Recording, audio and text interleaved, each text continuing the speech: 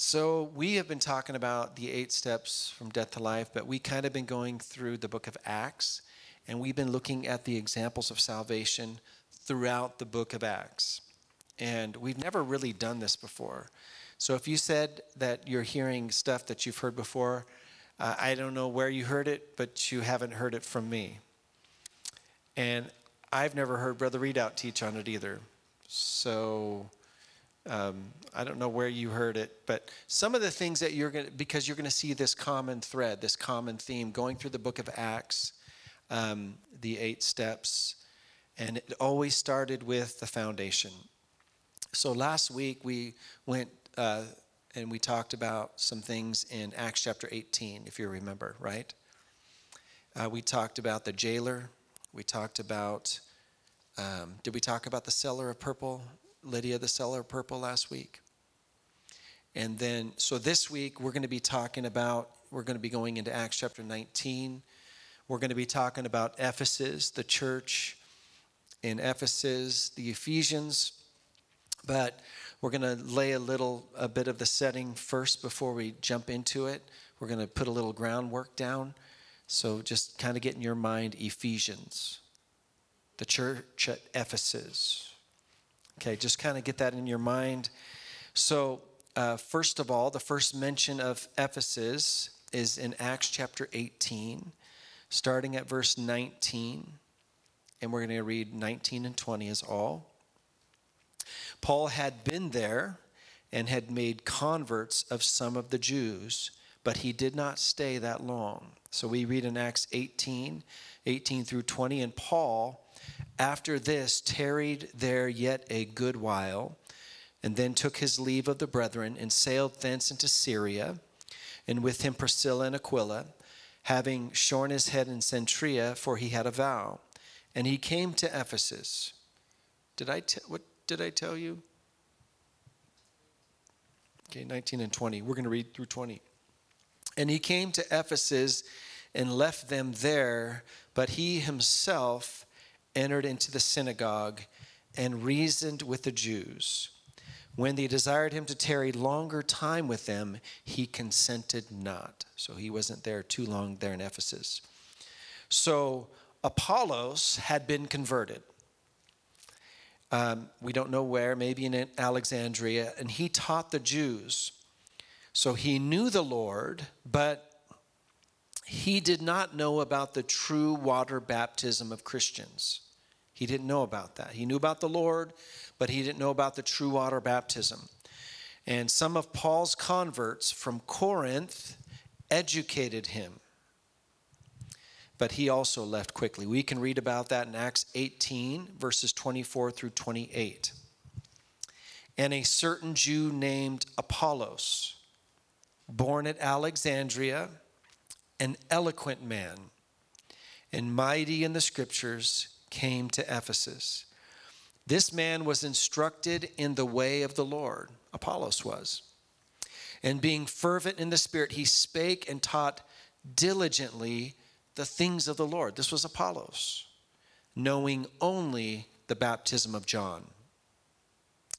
And he began to speak boldly in the synagogue, whom when Aquila and Priscilla had heard, they took him unto them and expounded unto him the way of God more perfectly. So Priscilla and Aquila took Apollos aside, and he was just a great speaker, a great orator, but they expounded unto him the word of God more perfectly.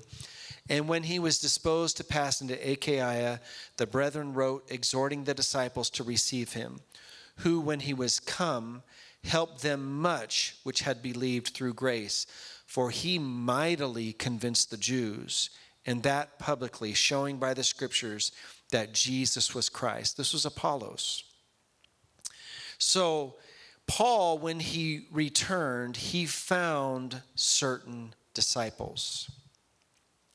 He found certain disciples. We see that in Acts chapter 19, verse 1. Let's read that verse. Acts 19, verse 1. And it came to pass that while Apollos was at Corinth, Paul, having passed through the upper coasts, came to Ephesus and finding certain disciples.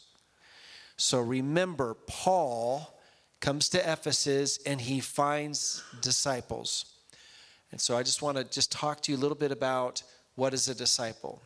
Anybody remember what a disciple is? Definition of a disciple. Who remembers what that is?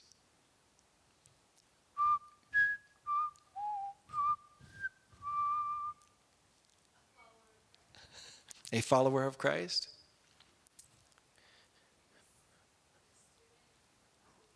Mm-hmm. It literally means pupil or learner. It's a student, right? That's what disciple means. So Paul had found some disciples, some pupils, some learners, some students there at Ephesus.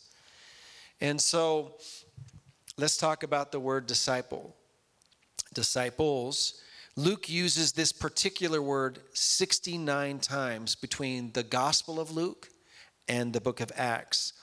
38 times in the book of Luke and 31 times in the book of Acts. In the Gospel of Luke, it is used for a follower of Jesus Christ 33 times. The other 5 times are in Luke 6, verse 40, where Jesus says, Jesus says, the disciple is not above his master, but everyone that is perfect shall be as his master. And the other 4 times is a reference to John's disciples, the disciples of John the Baptist. So when we read in Acts chapter 19, there's a lot of people who have taught this. I had read commentaries over the years that talked about when Paul came to Ephesus finding certain disciples, that these were disciples of John the Baptist. But it doesn't say they were disciples of John the Baptist. It says finding certain disciples. Okay, so we have 4 times where the word disciples is used that it's specifically referring to the disciples of John the Baptist out of the 69 times. Those verses are Luke 5:33, which says, and they said unto him, why do the disciples of John fast often and make prayers? Likewise the disciples of the Pharisees, but thine eat and drink. And Luke 7:18 and 19, where it says, the disciples of John showed him of all these things, and John calling unto him 2 of his disciples, sent them to Jesus, saying, art thou he that should come, or look we for another? And then Luke 11:1, and it came to pass that as he was praying in a certain place, when he ceased, one of his disciples said unto him, Lord, teach us to pray, as John also taught his disciples. So out of all those times in reference to disciples, only 4 of them refer to disciples of John the Baptist. So in Acts 19, verse 1, Paul came to Ephesus. He found certain disciples. Has anyone here ever studied that and been taught that these were disciples of John the Baptist? Anyone ever studied that? I have. I've been taught that, and I've even shared that in Bible study with people many years ago. But I want to look at Matthew chapter 28, and let's look at verses 18 through 20. This is part of that mountain in Galilee where Jesus was sharing with his disciples. Jesus came in verse 28:18, and spake unto them, saying, all power is given unto me in heaven and in earth. Go ye therefore and teach all nations. So if you look up the word teach in a Strong's Concordance or any other concordance, it actually means make disciples. Go make disciples of all nations, students, learners, pupils. So go ye therefore and make disciples of all nations, baptizing them. Baptizing who? The disciples. Because we're making disciples. And what are they learning about? Anyone know what these disciples, these students, when you go to school, and I asked Joshua, did you go to school today? What did you learn at school today? Division? Division in times. So, all right. You were tested. Awesome. That's great. So he was learning something specific. So as students of the Lord Jesus Christ, what are we learning? What are you learning?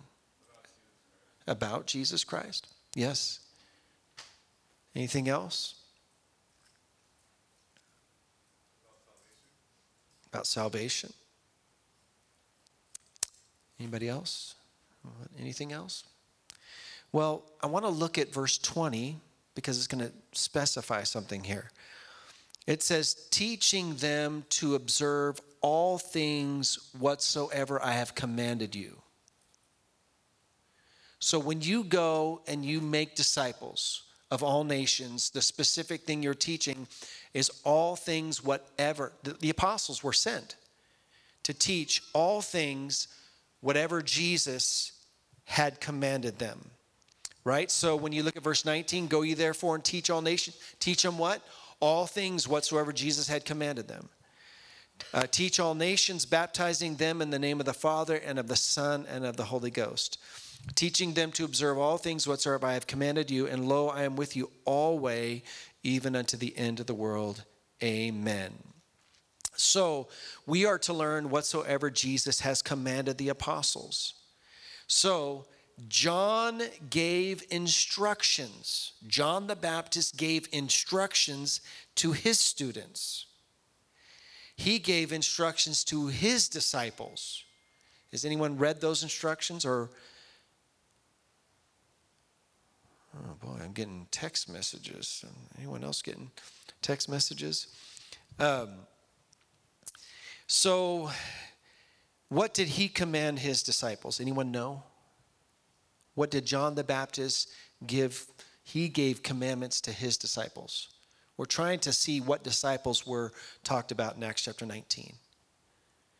And so John the Baptist gave instructions to his disciples. Does anyone know some of the instructions he gave them? Baptism unto repentance. Anyone know? Anything else? Let's look at some of the scriptures. Let's look at Luke chapter 3, verse 16. John answered, saying unto them all, I indeed baptize you with water, but one mightier than I cometh, the latchet of whose shoes I am not worthy to unloose. He shall baptize you with the Holy Ghost and with fire. Also, we see that same idea in Matthew chapter 3, verse 11. I indeed baptize you with water unto repentance, but he that cometh after me is mightier than I, whose shoes I am not worthy to bear. He shall baptize you with the Holy Ghost and with fire. Do you see how John is not talking about himself? He's pointing to somebody else. He's the forerunner.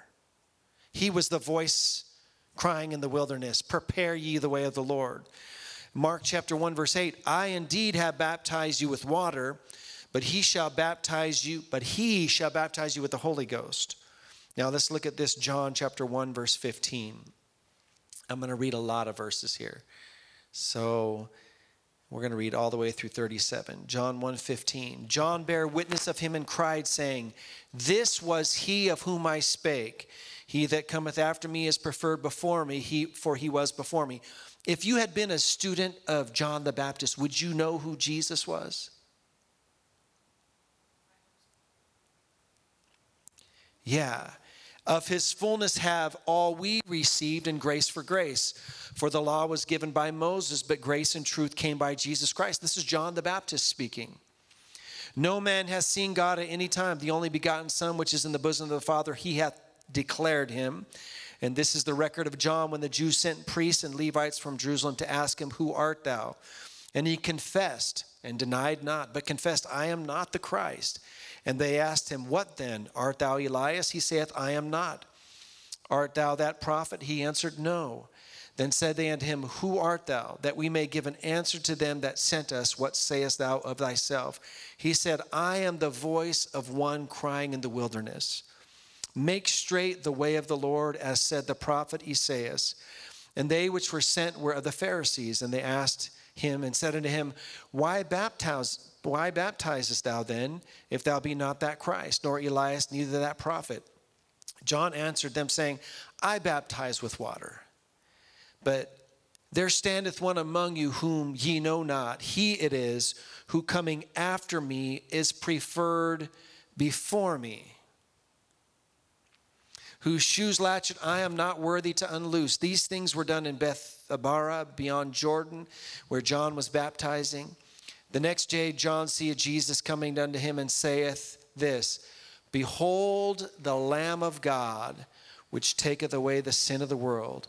This is he of whom I said, After me cometh a man which is preferred before me, for he was before me, and I knew him not, but that he should be made manifest to Israel. Therefore am I come baptizing with water. And John bare record, saying, I saw the Spirit descending from heaven like a dove, and it abode upon him. And I knew him not, but he that sent me to baptize with water, the same said unto me, Upon whom thou shalt see the Spirit descending and remaining on him, the same as he which baptizeth with the Holy Ghost. And I saw and bear record that this is the Son of God. Again the next day after John stood, and two of his disciples, and looking upon Jesus as he walked, he said, Behold the Lamb of God. And the two disciples heard him speak, and they followed Jesus. So you see that John the Baptist, where he was pointing the whole time. So if these disciples in Acts chapter 19, they understood who Jesus was. If they had been disciples of John the Baptist, they understood who Jesus was, because John the Baptist spoke about Jesus. He preached about Jesus. He said, there's one greater than I coming after me. So John pointed to Jesus as the one to follow. So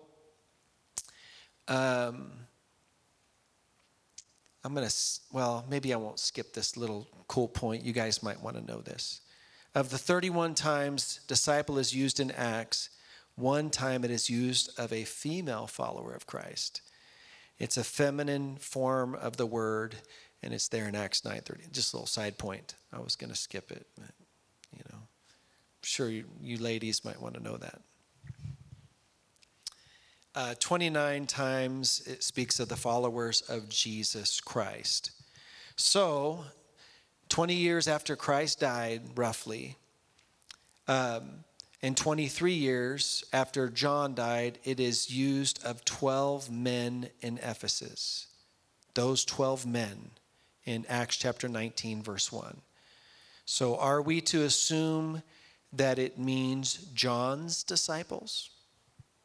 Knowing what you know about John, knowing what you know about where John pointed, when it says finding certain disciples, most everyone teaches and preaches that these were referring to John, the disciples of John the Baptist.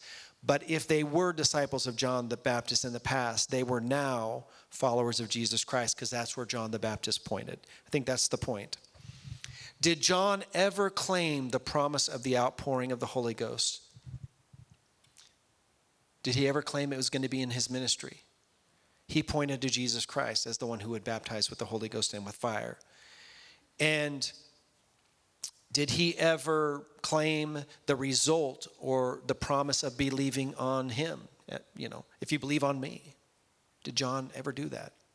Did he ever point to himself? You need to believe on me. No, he never did. He kept pointing to the one that was to come after him.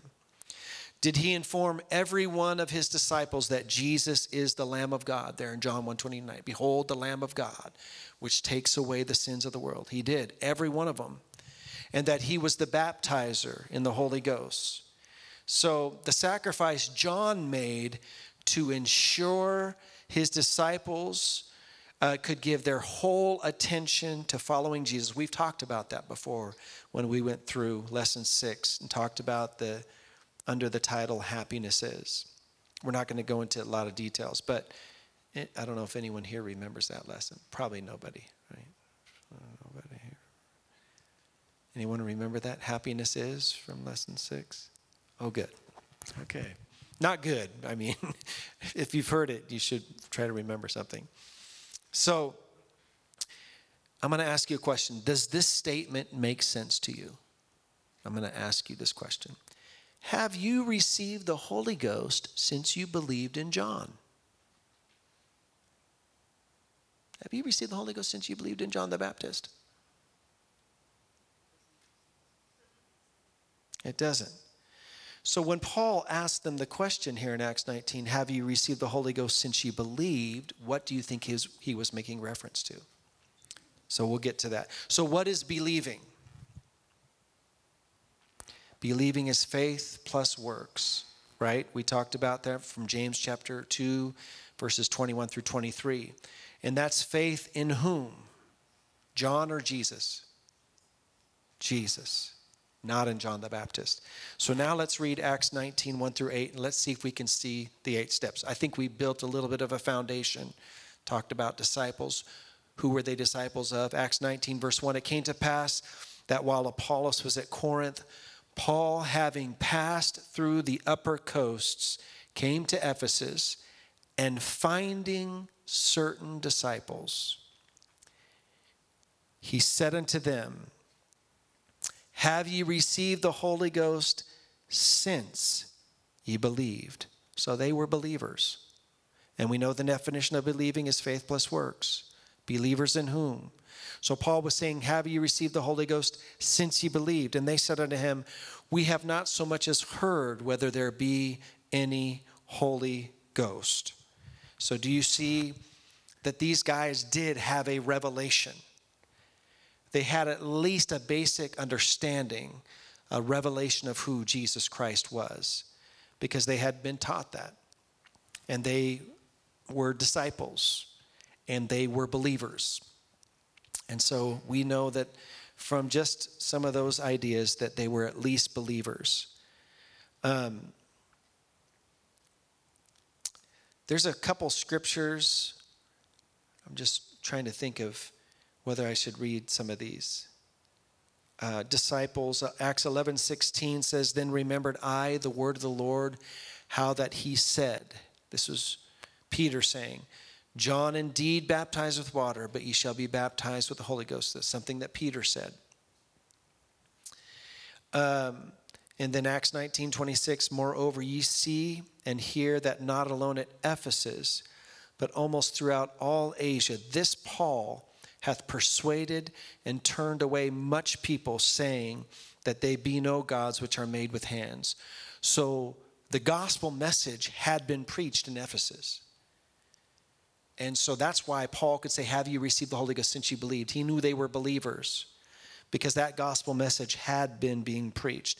Acts chapter 20, verse 21, testifying both to the Jews and also to the Greeks, repentance toward God and faith toward our Lord Jesus Christ.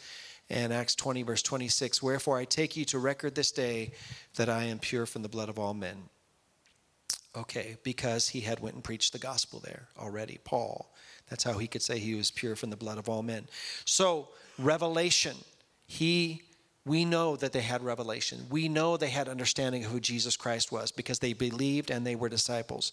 It doesn't say they were disciples of John. It doesn't say they believed on John, but they were believers. Faith plus works. They had an understanding of who Jesus was. Do we see recognition? Well, have we received the Holy Ghost since? We see that in Acts chapter 19, verse 2. So they had already believed. Faith plus works. And responding, do we see responding? So have you received the Holy Ghost since you believe? There it is again. That's responding, right? It's faith plus works. So what happened so far? They had done what? They had done what they knew to do. But that was not enough to be saved. So there was something they were missing. So Mark chapter 16, verse 16 says, he that believeth, it's not enough just to believe, and is baptized shall be saved. but he that believeth not shall be damned. So these disciples, they did believe, but they had not been baptized yet. Only unto John's baptism, which was not enough, which was not good enough.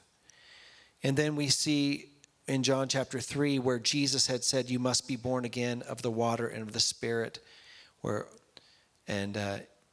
except a man be born of water and of the Spirit, he cannot enter into the kingdom of God. So Paul asked in Acts 19:3, he said unto them, unto what then were ye baptized? They said, unto John's baptism.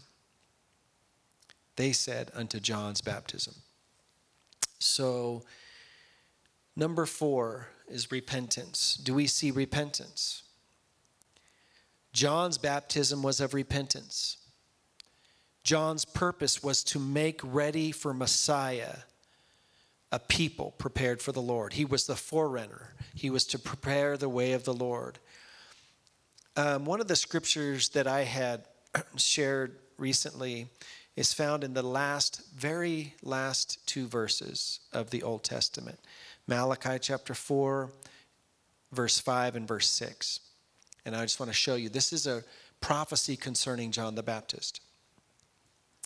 And it says in verse 5, behold, I will send you Elijah, the prophet, before the coming of the great and dreadful day of the Lord.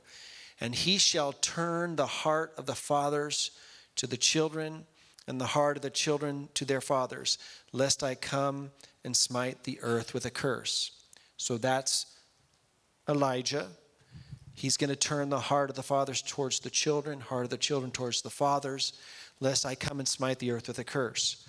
But now look at this being fulfilled in Luke chapter 1. An angel had come to Zacharias, the father of John the Baptist. And this is what he said to him concerning John the Baptist, concerning this son that was going to be born. It says in verse 16, many of the children of Israel shall he turn to the Lord their God. John the Baptist was going to turn many of the children of Israel to the Lord their God. And he shall go before him in the spirit and power of Elias. This was John the Baptist. He was going to go before Jesus Christ to turn the hearts of the fathers to the children and the disobedient to the wisdom of the just, to make ready a people prepared for the Lord. To make ready a people prepared for the Lord. And I love that, and I love to tell fathers that it's our job, right, to turn our hearts towards our children. They hopefully turn their hearts toward us so we can make ready a people prepared for the Lord. That's our job as dads. And so, I'm not the Lord. I'm not the Lord, but I want to have the hearts of my children, make them a people prepared for the Lord. So anyways, that's one of the things I like to share to fathers. But in Acts chapter 19, verse 2, do we see repentance? Well, repentance, we see that because John's baptism was of repentance. And John was the one who was to make ready this people, right? That heart. And so repentance really is a heart change. It gets down to the very heart. Because our hearts are black. Our hearts are deceitful above all things and desperately wicked. That means, Kylie, your heart is more wicked than the devil.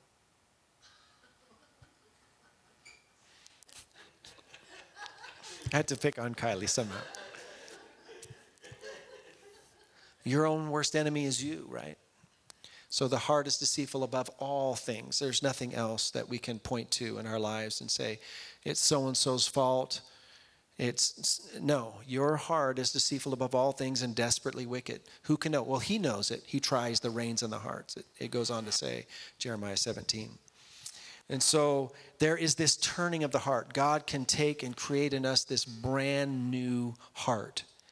And so we see that repentance here in this example in Acts chapter 19. Do we see remission? Well, we do, because they were all rebaptized. We see that in Acts chapter 19, verse 5. It says, when they heard this, they were baptized in the name of the Lord Jesus. And we know baptism in the name of the Lord Jesus Christ from Acts 2:38 is for the remission of sins. So we absolutely do see baptism, and we see remission here, step 5. This time, to get remission, they had to be rebaptized. Before Calvary, John's baptism was unto remission, but it was no longer valid. It was a preparation for his coming, not for full salvation. And so they were rebaptized in the name of the Lord Jesus Christ for the remission of sins. And then, do we see receiving here in Acts chapter 19? Did they receive? It says in verse 6, and when Paul had laid his hands upon them, the Holy Ghost came on them, and they spake with tongues and prophesied. So we do see that they received there in Acts chapter 19, verse 6. So watch out for hands. Watch out for hands. Line up steps number 1 through steps number 5, and your hands may be powerful. If a person has gone through, we need to start at step 1. We need to start at the very beginning. If they've gone through that, then maybe they're ready to receive. Paul laid his hands on them. And then, do we see remaining? Did they remain? Did they stay? Did they learn? Did they grow? That's that place where we got to grow up. We got to learn how to treat our brothers and sisters in the church. Acts 19, 8 through 10. He went into the synagogue and spake boldly for the space of 3 months, disputing and persuading the things concerning the kingdom of God. But when divers were hardened and believed not, but spake evil of that way before the multitude, he departed from them, and this is what he did. He separated the disciples, the students, the learners, the pupils, disputing daily in the school of one Tyrannus. And this continued by the space of 2 years. Do we see remaining here? So that all they which dwelt in Asia heard the word of the Lord Jesus, both Jews and Greeks. Do we see reproducing? Well, let's look at some scriptures. Acts 20, verse 17, and from Miletus he sent to Ephesus and called the elders of the church. We know there was a church at Ephesus that had been established, the letter to the church of Ephesians. And I want to read something from that letter in Revelation chapter 2. These 7 verses, 1 through 7, is the letter to the church at Ephesus. And let's read it. Unto the angel of the church of Ephesus write, these things saith he that holdeth the 7 stars in his right hand, who walketh in the midst of the 7 golden candlesticks. I know thy works, and thy labor, and thy patience, and how thou canst not bear them which are evil. And thou hast tried them which say they are apostles, and are not, and hast found them liars, and hast borne and hast patience, and for my name's sake, you think about that, said, thou hast tried them which say they are apostles, and are not. In this day and age, if we did that, we'd be called judgmental. Oh, are you judging me?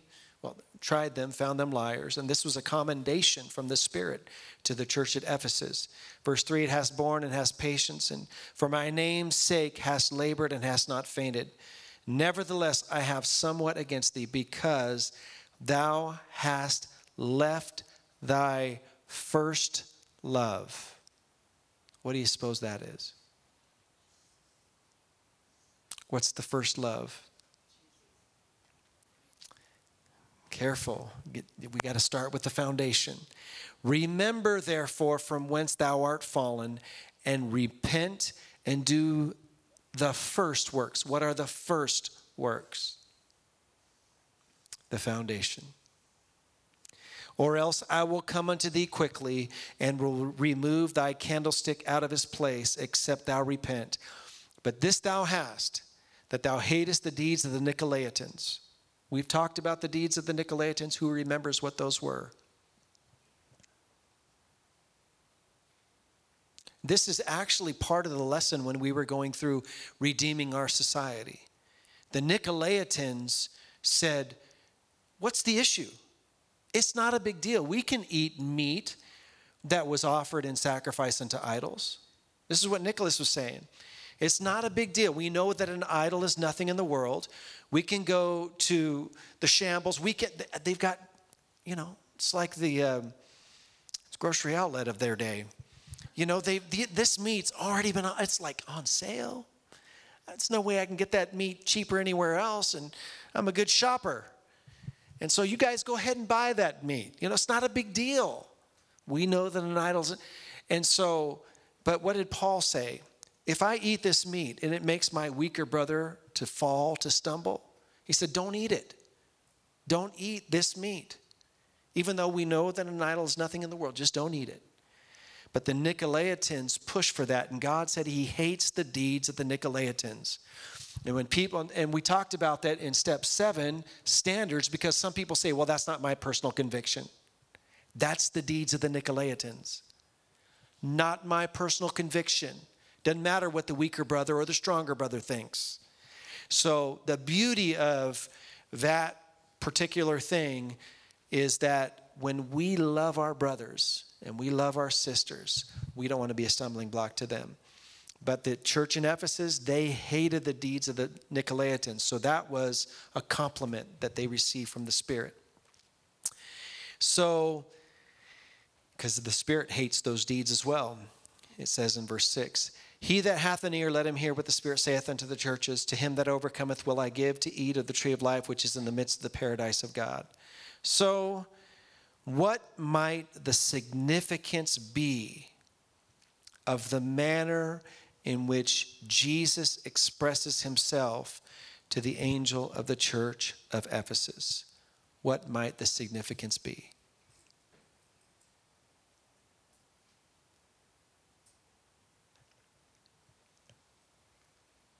I think I kind of gave it away already. Number 1, don't leave the foundation. Don't leave that first love. And do the first works. And so that seems to be something that the Lord Jesus Christ was not real happy about. And so even though this was a church, he said they had left their first love. And so remember therefore from whence thou art fallen, and repent and do the first works. That foundation. So I think that's pretty significant. All right. And there's some other scriptures here, but I think you guys get the point. I think there in Acts chapter 19, we see everything. We see Revelation all the way through to reproduction even. And so, all right. We see growth. We see a church. So any questions, comments? Did you guys learn a little bit about Ephesus tonight?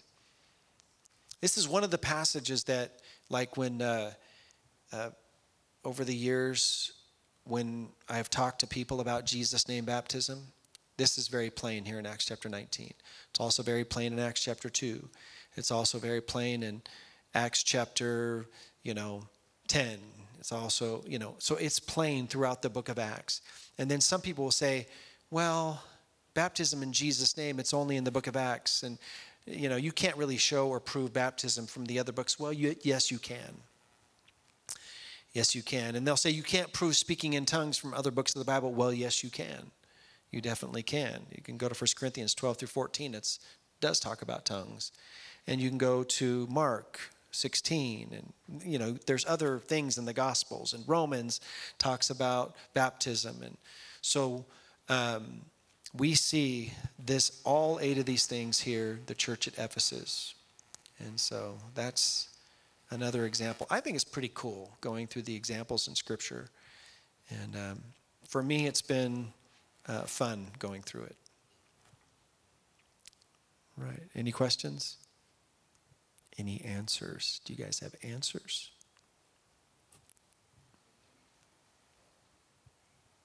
Questions or answers?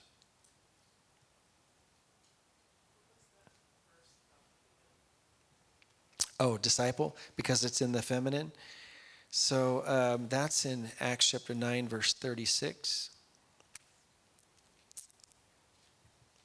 Yeah. So, in the feminine, students, disciples of Jesus Christ.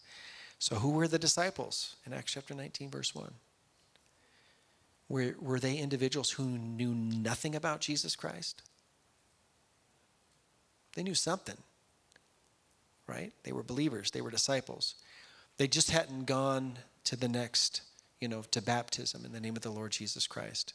They hadn't gone, because they did believe. They just hadn't been past baptism. So once they got there, he was able to lay his hands on them, and they were able to receive the Holy Ghost. They continued there with the teaching and instruction from the Apostle Paul, and then we see the church of Ephesus multiplied greatly. So,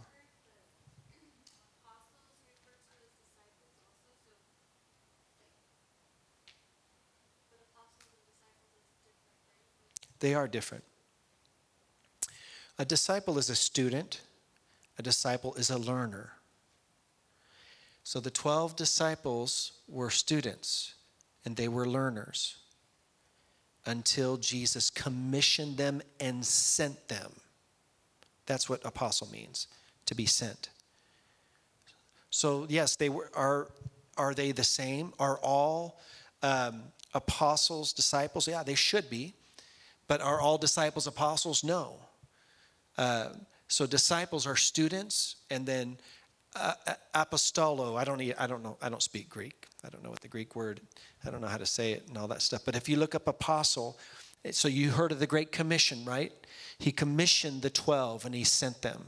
They became apostles. To send, to commission, to go. Somebody look up that word apostle and read the definition from a Strong's. Somebody do that. See if you can get there the quickest. Go ahead.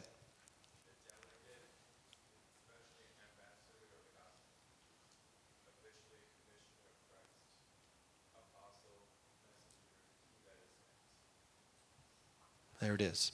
So that's the difference between apostle and disciple. Does that make sense?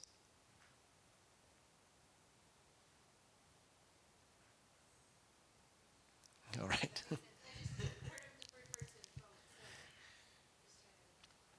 Yeah, not every disciple is an apostle.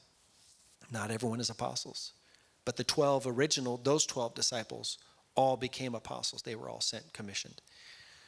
All right, so that's it. I'm going to have my friend, Brother Michael James Sevo the first, pray in closing.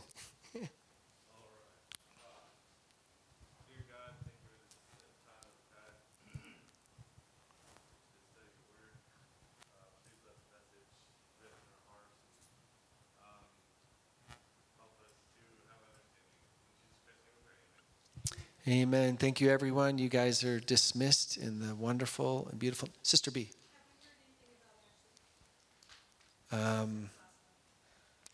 Yes, we're just going to have to keep her in prayer. They did put her on another machine that it's...